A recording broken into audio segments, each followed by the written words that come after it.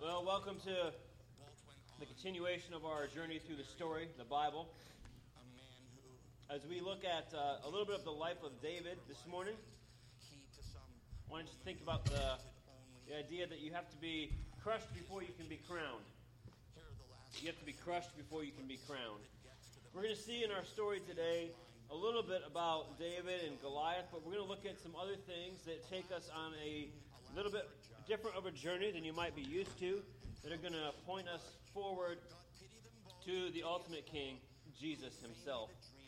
Remember that as we look at the idea of the story that we're talking about, God's story, your story, coming together, the day you were born, you were placed on the stage of the world, and you are part of God's story. And your life and his interact in certain ways throughout this. And so, as we continue our journey this morning, we want to remember that the Bible is like a mural that tells us a single story. That story is God's story, the story of God who is desiring to bring back and bring redemption to all of creation, and that he wants to have a new kingdom that does not have all the junk that you have and that you see in your current life, okay? And so, we want to look this morning at how Saul transitions to David first. And so last week we looked at the idea from standing tall to sitting small. And we saw that King Saul started off okay, but he wrecked it. He ruined it. He didn't follow God. He didn't obey God. But I want to look at a passage that we will come back to at the end of our message, but I want to look at it both. 1 Samuel 9, 16 to 17. 1 Samuel 9, 16 to 17. And there's a couple of words that are key to what we want to look at this morning. It says, "Tomorrow about this time I will send to you a man from the land of Benjamin." This is God talking to Samuel. "I'm going to send you a man from the land of Benjamin, and you shall anoint him to be prince over my people Israel. He shall save my people from the hand of the Philistines. For I've seen my people, because their cry has come to me." They're catching nothing. I've been to the exact beach. "When Samuel saw Saul, the Lord told him, 'Here's the man of whom I spoke to you. He it is who shall restrain my people.'" Now there's three words that were in bold print on that slide. The anointed, save, and restrain. And these are three aspects that take place in Saul's life, but not only Saul's life, as we're going to see today. In 1 Samuel 10:1, we see that he was anointed. Saul was anointed king. And we looked at this last week.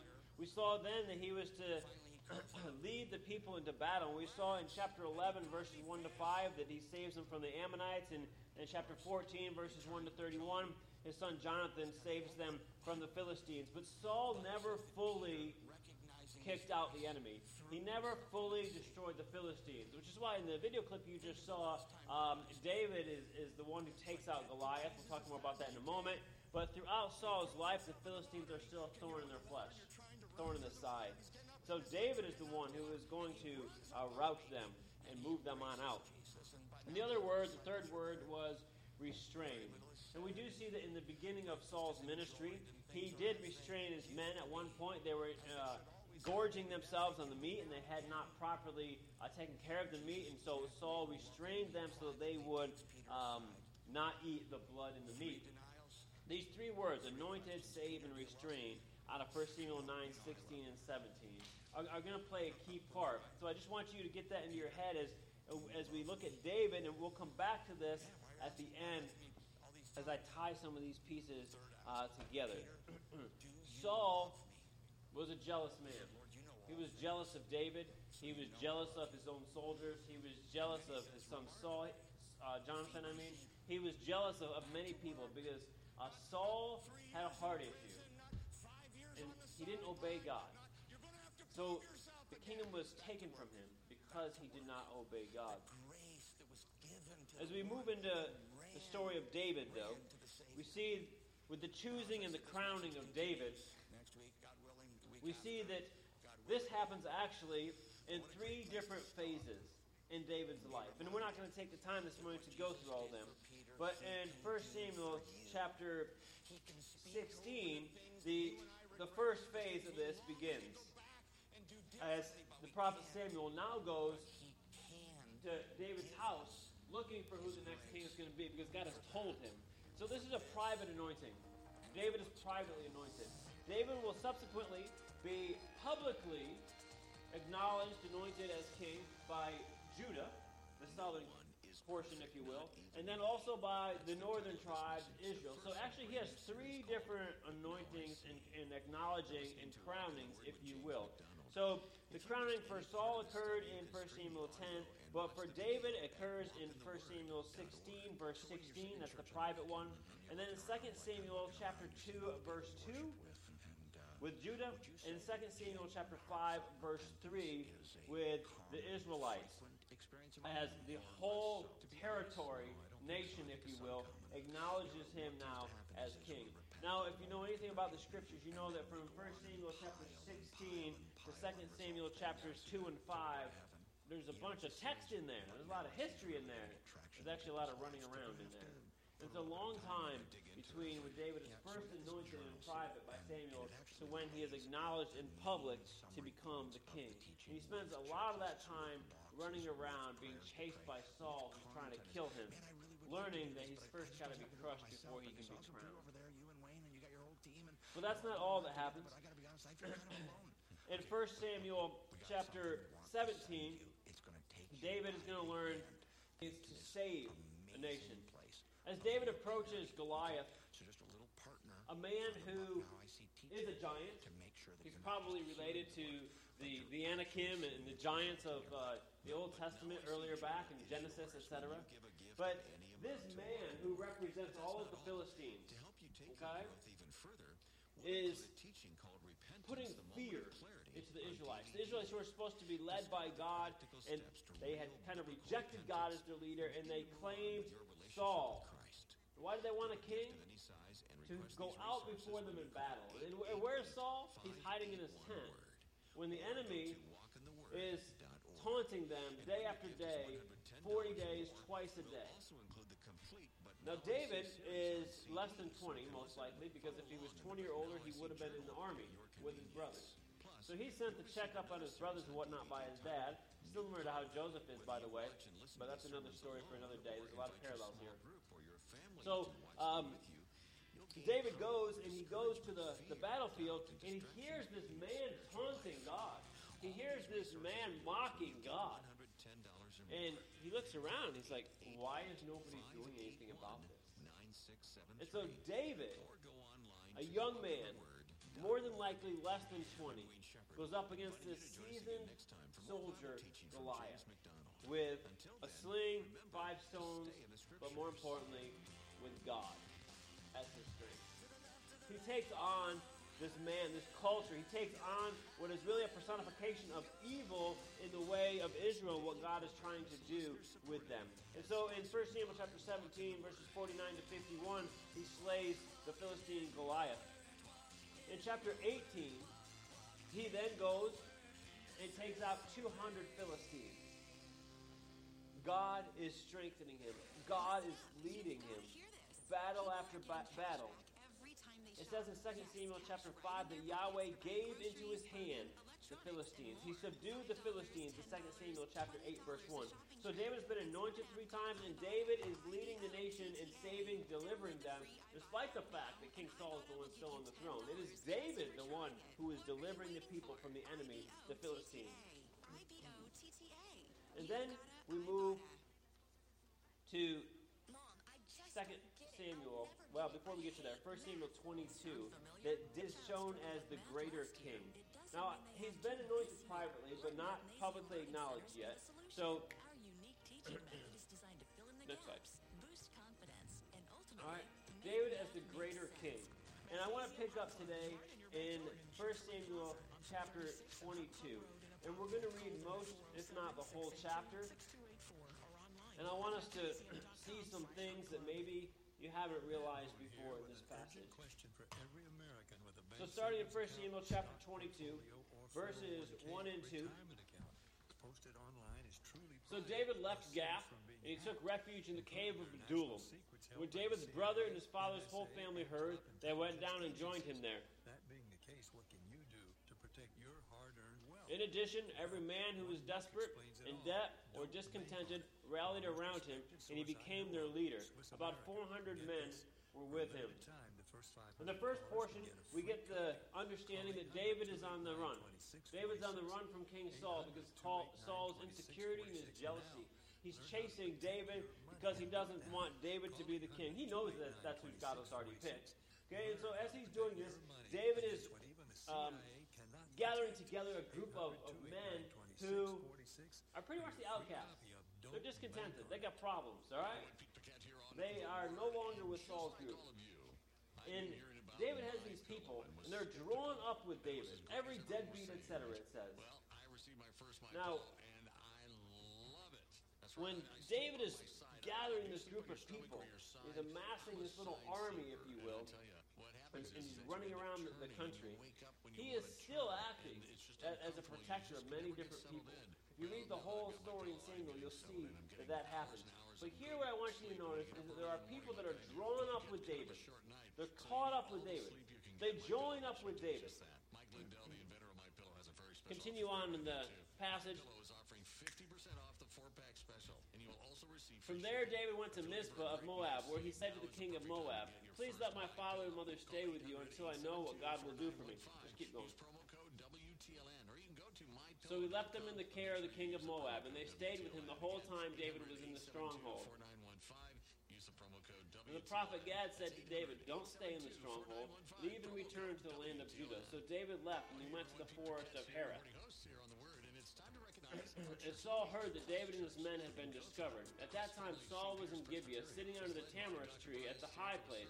His spear was in his hand, and all his servants were standing around him. And Saul said to his servants, "Listen, men of Benjamin, is Jesse's son going to give all of you fields and vineyards? Do you think he'll make all of you commanders of thousands and commanders of hundreds? That's why all of you have conspired against me. Nobody tells me when my own son makes a covenant with Jesse's son. None of you cares about me or tells me that my son has stirred up my own servant to wait in ambush for me, as it is the case today." Then Doeg the Edomite, who was in charge of Saul's servants, answered, "I saw Jesse's son come to Ahimelech, son of Ahitub, at Nob. And Ahimelech inquired of the Lord for him and gave him provisions. He also gave him the sword of Goliath the Philistines." You can stop there for just a moment. Okay? So, Saul is so insecure that he now thinks his men are all conspiring against him. Saul thinks that because his son understands that David is chosen by God, that therefore Jonathan, his son, is also conspiring against his dad. This is what happens when you get so paranoid you think everybody is against you. That's what's going on with Saul. Okay? He's basically losing his mind. He's losing control. He doesn't have order. He's not able to command his men anymore. And everything is a conspiracy theory to him. As Saul continues down this route, he's about to do something that is pretty much unspeakable. I want to recall to you that Saul, one of the reasons that he has the kingdom taken away from him is because he does not fulfill God's orders to wipe out the Amalekites. Okay? He won't wipe out the enemy. He had kept some of them alive and their livestock, etc. But instead, we're going to see that he will wipe out a whole group of God's people. The king sent messengers to summon Ahimelech, the priest, son of Ahitub, and his father's whole family, who were priests in Nob, and all of them came to the king. And Saul said, "Listen, son of Ahitub, I'm at your service, my lord," he said. How to have true rest as we prepare for Easter season. And we found that it's usually... Saul asked, "Why did you and Jesse's son conspire against me? You gave him bread and a sword and inquired of God for him so he could rise up against me and wait in ambush, as is the case today." Big distractions in my life is Ahimelech replied to the king, "Who among all of your servants is as faithful as David? He is the king's son-in-law, captain of your bodyguard, and honored in your house." And in fact, I use all different colors of Was today the first time I inquired of God for him? Of course not. Please don't let the king make an accusation against your servant or any of my father's household, for your servant didn't have any idea about all of this. Nothing on the calendar. But the king said, "You'll die, Ahimelech, you and your father's whole family." That's like heaven, or you might... Then the king ordered the guards standing by him, "Turn and kill the priests of the Lord, because they sided with David, for they knew he was fleeing. But they didn't tell me." But the king's servants would not lift a hand to execute the priests of the Lord. From just about everything in her and her family's life. So the king said to Doeg, go and execute the priests. So Doeg the Edomite went and executed the priests himself. And on that day he killed 85 men who wore linen ephods. He also struck down Nob, the city of the priests, with the sword, both men and women, children and infants, oxen, donkeys, and sheep. However, one of the sons of Ahimelech, son of Ahitub, escaped. His name was Abiathar, and he fled to David. And Abiathar told David that Saul had killed the priests of the Lord. And then David said to Abiathar, I knew that Doeg the Edomite was there that day, that he was sure to report to Saul. I myself am responsible for the lives of everyone in your father's family. Stay with me. Don't be afraid, for the one who wants to take my life wants to take your life. You will be safe with me. So, in this passage, there's several things that we see. And we do see the pattern of the king. That's our next slide. But that is something that we see in this with the anointed, the saving, and the restraining. So, because you might not be familiar with what comes before and after this chapter, chapter 22 of 1 Samuel, I do need to fill in some of the details for you. While David was on the run, David ended up at the city of Nob. Okay? This was a city of priests. Okay? The priests were in charge of taking care of the tabernacle, the ark, the different stuff related to that. And so they were set apart by God. The word is holy, okay? And because of that, it's kind of like, this is really not the best parallel, but you'll understand a little bit of what I mean. In our culture and context, usually when someone kills a police officer, it is viewed as more serious than if you just kill somebody. Now, in reality, a person is a person, okay? But because a police officer represents authority and law enforcement, there's usually this heightened element to it.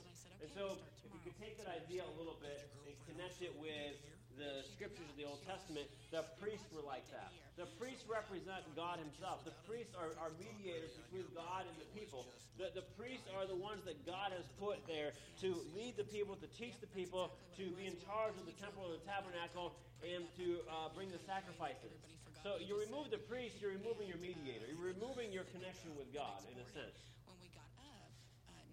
Now, Saul is so off his rocker that he's ordering the slaughter of these priests.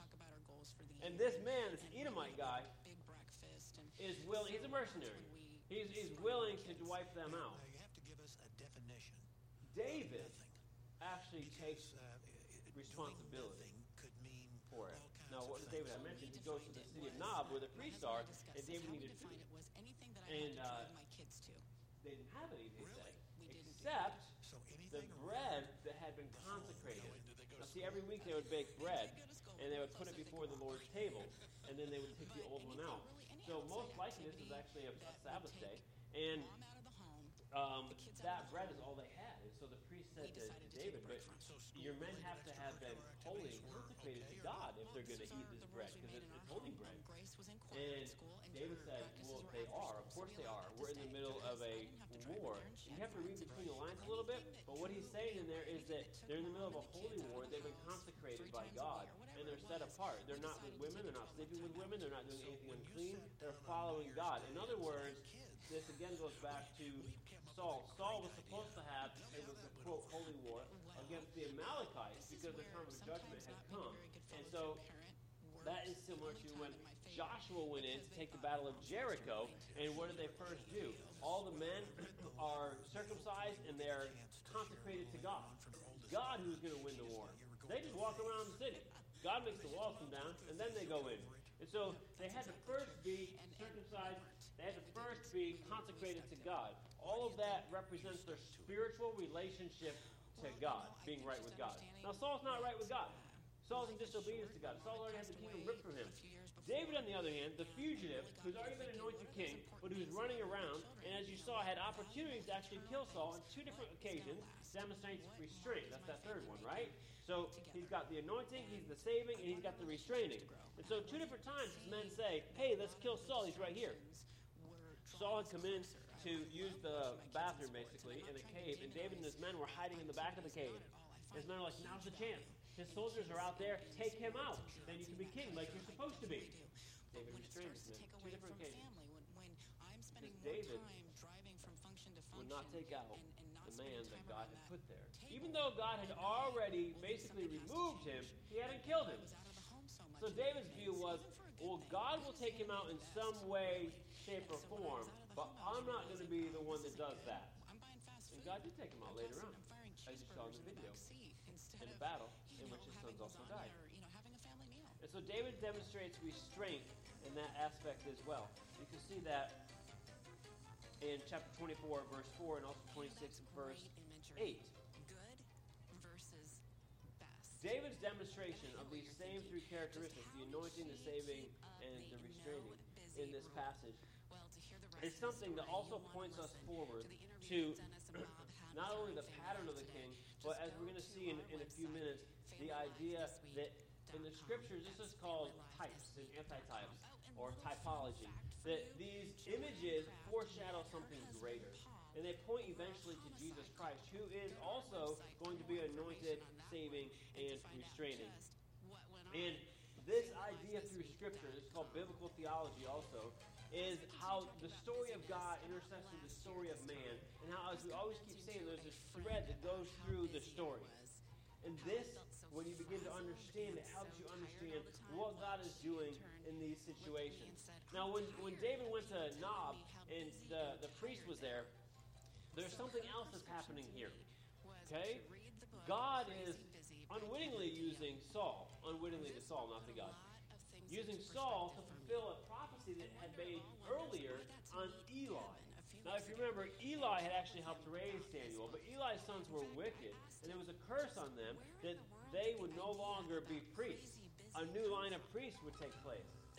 Well, when Doeg wiped out the priest he was unwittingly fulfilling that prophecy, the prophecy had actually stated three things.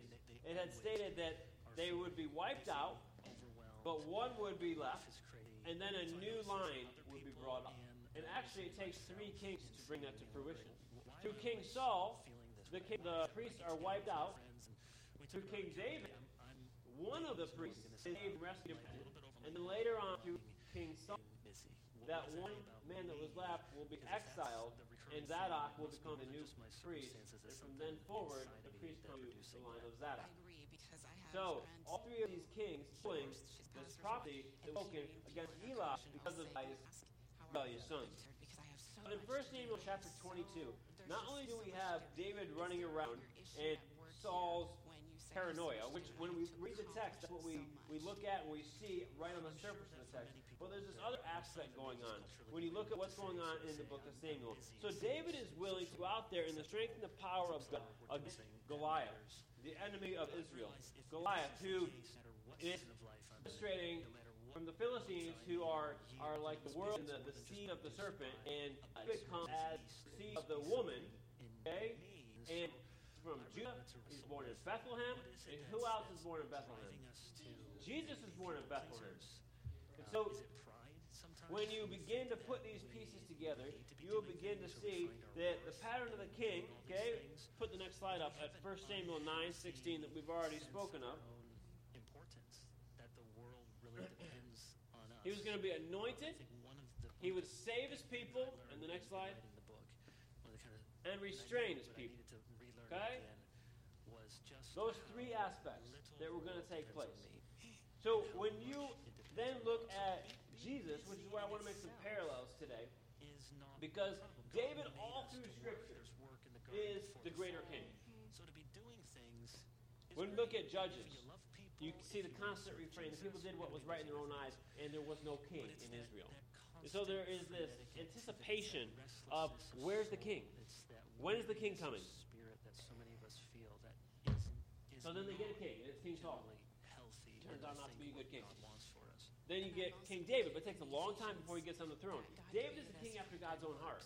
David is the king who does great things. But David is also a human king. And so David does not do everything right. And David, despite the fact that he is the great king in the Old Testament and the great king that is remembered in Israel's history, there's always this pushing forward to the idea of where's the greater king? say, where's the greatest give me king? two examples, one secular, one from Jesus.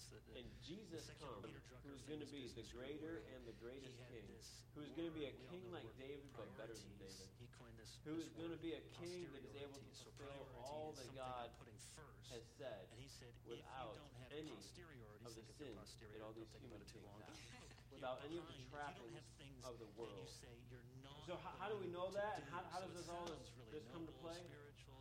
I'm doing There's a good similar works, passage I'm in doing all these the things, Gospel I'm of making, Mark you know, relating 6 to dozen how all cookies these for people Sunday come to school, Jesus. I'm the head of this It's not the same association, exact I'm words as what we have in But if Samuel you with don't have David, where it says posteriorities, that how do you really have basically all the people that were priorities? troubled Everything came. just becomes this But mush. And then the other with example, Jesus, it's basically much more all the people that are Jesus. troubled also. I always think of Except Jesus, they're beginning of troubled Mark's with health gospel. problems He has this and day demon burst on problems the ministry scene, and it says that and he's whatever up else all their night, problems were. and And they he's come to healing. Jesus, all these When outcasts. Jesus wants to do And something, this begins to form he the gets it going. band He's effective. that is He just following touches Jesus wherever he people. goes. He says a The word crowds and of they're people. healed. What could be better than that? And yet when Peter looks from the next day, The anointing of he's Jesus out in desolate happens in Luke places. chapter 3, verse 21 and 22. As Jesus is baptized by John the Baptist and is anointed by God himself, the Holy Spirit comes upon him. Jesus comes to save according to the Gospels. In Matthew chapter 1:21, Jesus says he comes to save the people from their sins. In John 12:31, he's coming to save them by casting out the ruler of this world. I'm not embracing my Second own Thessalonians talks about the fact that Jesus is going to The return to only defeat person the or enemies. being that gets his to-do list done every Jesus day is God.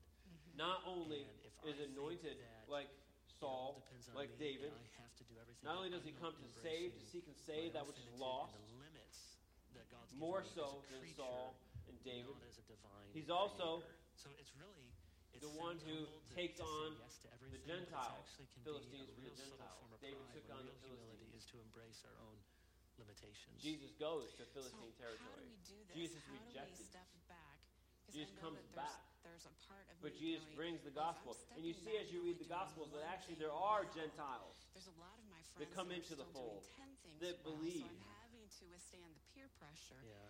But how Jesus do you also pull back restrained. and really just In the Garden of rest Gethsemane, in what God Peter was has there whipping for out us his to do sword, well? chopping off the ear Yeah, there's no of one of the there's no men. easy way. I'd like And to Jesus say, tells him to put your sword throw away. away your phone. He restrains him in hide Matthew your computer, 26, and I'm verse tempted to 51 do and that 52. sometime. He then prayed for Peter before But for Peter's most going to be people, that's sifted by probably not Satan what in they're Luke going to do. 23, verse You know what they 32. necessarily need to do. And Jesus says, all who love him And will so, obey him. They will restrain Luke 10, themselves in Mary and John Martha. You know, a lot of 14, us hate 15. that story. So, Right? not only is Another sermon David about following the you pattern of or Saul something. and restraining, but Jesus follows this pattern of being anointed, That's saving, and nice restraining. that Mary could, not do anything, but Martha's making sure that the meal gets But that's not all. prepared. But you have to come back to Jesus. David and was Mary, learning you've that you've got to chosen be crushed to the good ground. part.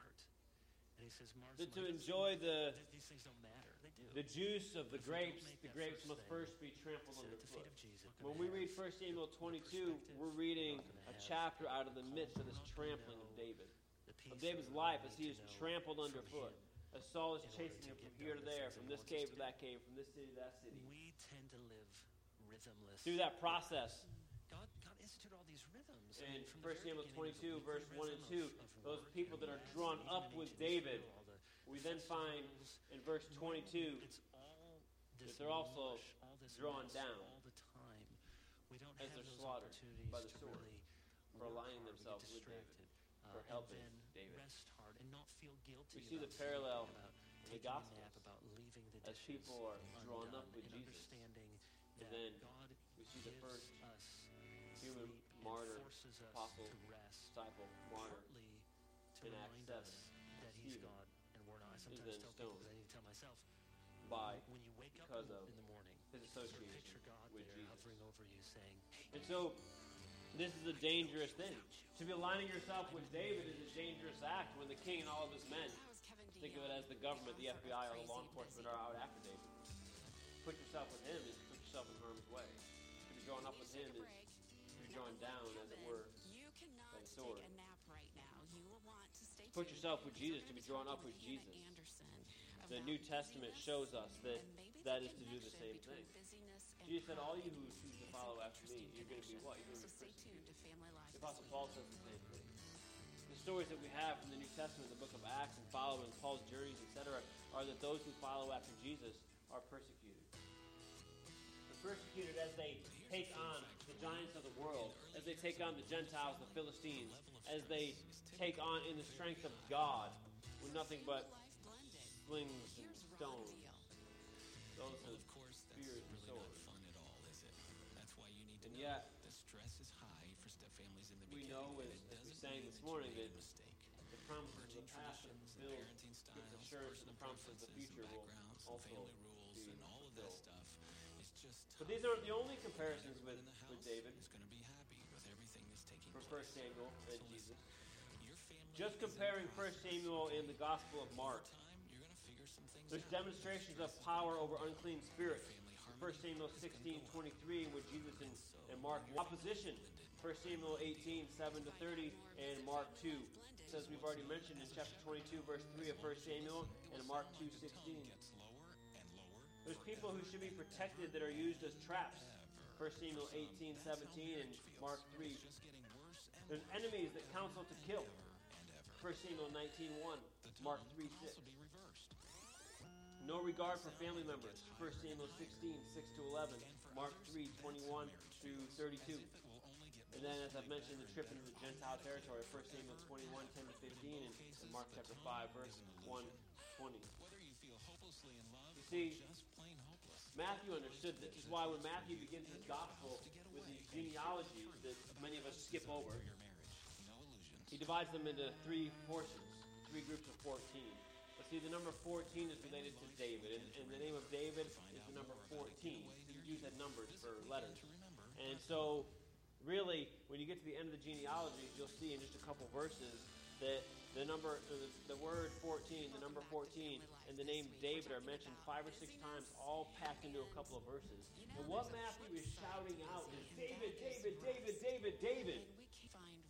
He's not just talking about the David of Samuel. He's saying that Jesus is the new David. Jesus is the greater David. In fact, Matthew does this all through his gospel. Jesus is the new and the greater Moses. Jesus is the new and the greater David. Jesus is everything come to fruition. And so when we look at the story of David, we see that he's the successor to Saul, and we know that the next king is going to be Solomon. But why do we have this information? Is it just a historical record? You know, you could read the history books about other kings, Britain, Europe, Asia, etc. We were at Barnes & Noble yesterday, and, you know, I love books, and there's all these awesome books. And so I actually didn't buy a single one, believe it or not. But these books, you know, and they have the kingdoms of the world, the empires of the world, and they list the history of them and the kings and what happened. Is that the reason we have the Bible? It's not. It's theological history. And it's a history that's pointing to something bigger and better. It's a history that's pointing to Jesus, who had to be crushed before he was crowned. Just like David had to be crushed before he was crowned. Because great humiliation comes before great exaltation. Jesus, too, understood this. Jesus, too, restrained himself. He's not the only one who could have killed the enemy in the cave. Jesus, as he said from the cross, could have brought 10,000 angels and wiped out the enemy. The soldiers that came into the garden that night, they were no match for Jesus. In fact, he spoke and they fell down on the ground. He didn't Peter's sword. If he can cure a leg, he can take a leg. He could have done it all by himself. But he restrained himself. Why? Because in complete obedience and surrender to the agreed upon plan of the Father, he chose to drink the cup. The cup of your sin and my sin.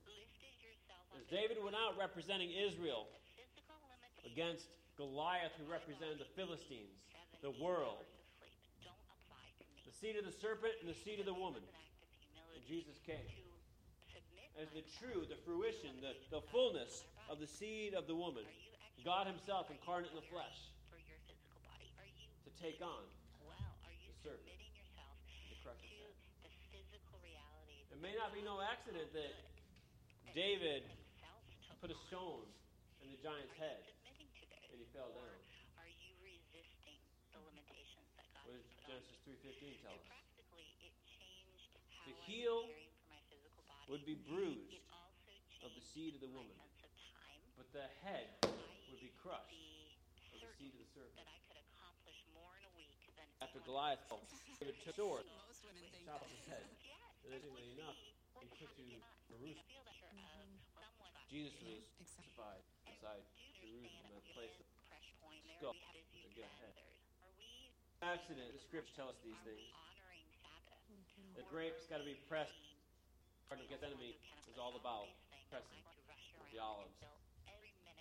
And Jesus was. The Last Supper in Luke 22, 14 to 23. Jesus tried to help his disciples understand some of this, and he'd already been telling them in previous days that he had to go to Jerusalem to be killed and be raised from the dead on the third day. Quite. And in that moment, the betrayer was there in their midst. Jesus was followers, and all his disciples of them claimed to be before he came to be called. Because we approach the day where we remember Good Friday. And in our journey through the Bible, the story of King David, we see these parallels, David and Jesus. That's Hannah Anderson. We see that she's the author of the book Jesus Humble being Roots. And the for greater, more of her interview when she fuller joined me in the studio David, a couple of weeks ago, go to familylifethisweek.com. That's we need to reflect upon familylifethisweek.com. the other. You've got to be crushed You to know, be it was crowned. over And how God 2,000 years has ago fitted that pieces of people Scripture gathered in all Jerusalem, together. and And many the battle that people you and I traveled face is a from battle all between over for the seed this of the woman and the Passover seed of the serpent. It's a celebration. spiritual battle. So the city was just bustling. That's how David Think saw how it. busy your When state David saw capital would Goliath, be if people came from the giant of all a man, over the state, throwing down his festival of God, some sort.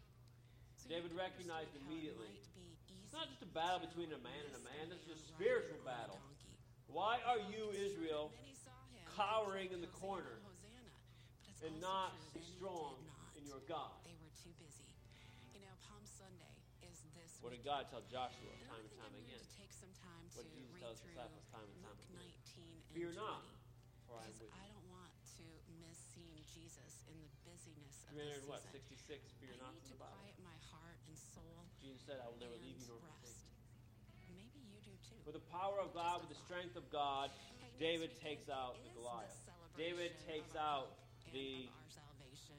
It's the the serpent's celebration that representative. Jesus came to set us free and to conquer This morning death. as Next we week we're going contemplate to be talking David about and loving the way everybody that knows our the David and Savior Goliath did. story. I hope We you need to think a join us little for that. deeper about Thanks how for it fits listening. into the I bigger want to thank story. the president of Family Life, What Dennis God is Rady, doing, along what with Jesus our station came to do. partners across the Particularly in country. light of the fact And thank you that to the in this team season of great professionals that celebrate help bring you this the program. To Passover, Keith and the Justin death and and resurrection Phil, of Jesus. Bruce and James and Megan, That Passover, who is the crown jewel which of is the celebrated by family. Jews Our program is all a across production the world, of Family Life Today in this Little Rock, idea that Arkansas, God and our delivers, mission is to that God effectively develop godly families who the world one The home. Is- I'm Michelle Hill, inviting you So to he would join say, us again next time for another edition already of said, Family I Life am this your week. I say. To Jesus, the author and finisher of our faith. Look to Jesus, the King, the Davidic King, the Messiah, the King who saves, the one who anointed, who saved, who restrains. He restrains himself with you and I. Do you know that? Do you really do that? Same situation not too long ago. It took care of my banners, my He has a tabletoppers, my restraining hand. signage. We looked great. True Blue He also has a Designs great has over 50 your displays, show banners, and accessories, and they will deliver. Great website too. Go online to As we wrap up this morning, tvdesigns.com. I need presentation folders, brochures, flyers, business cards, and promotional items. considering Can they Jesus, handle that?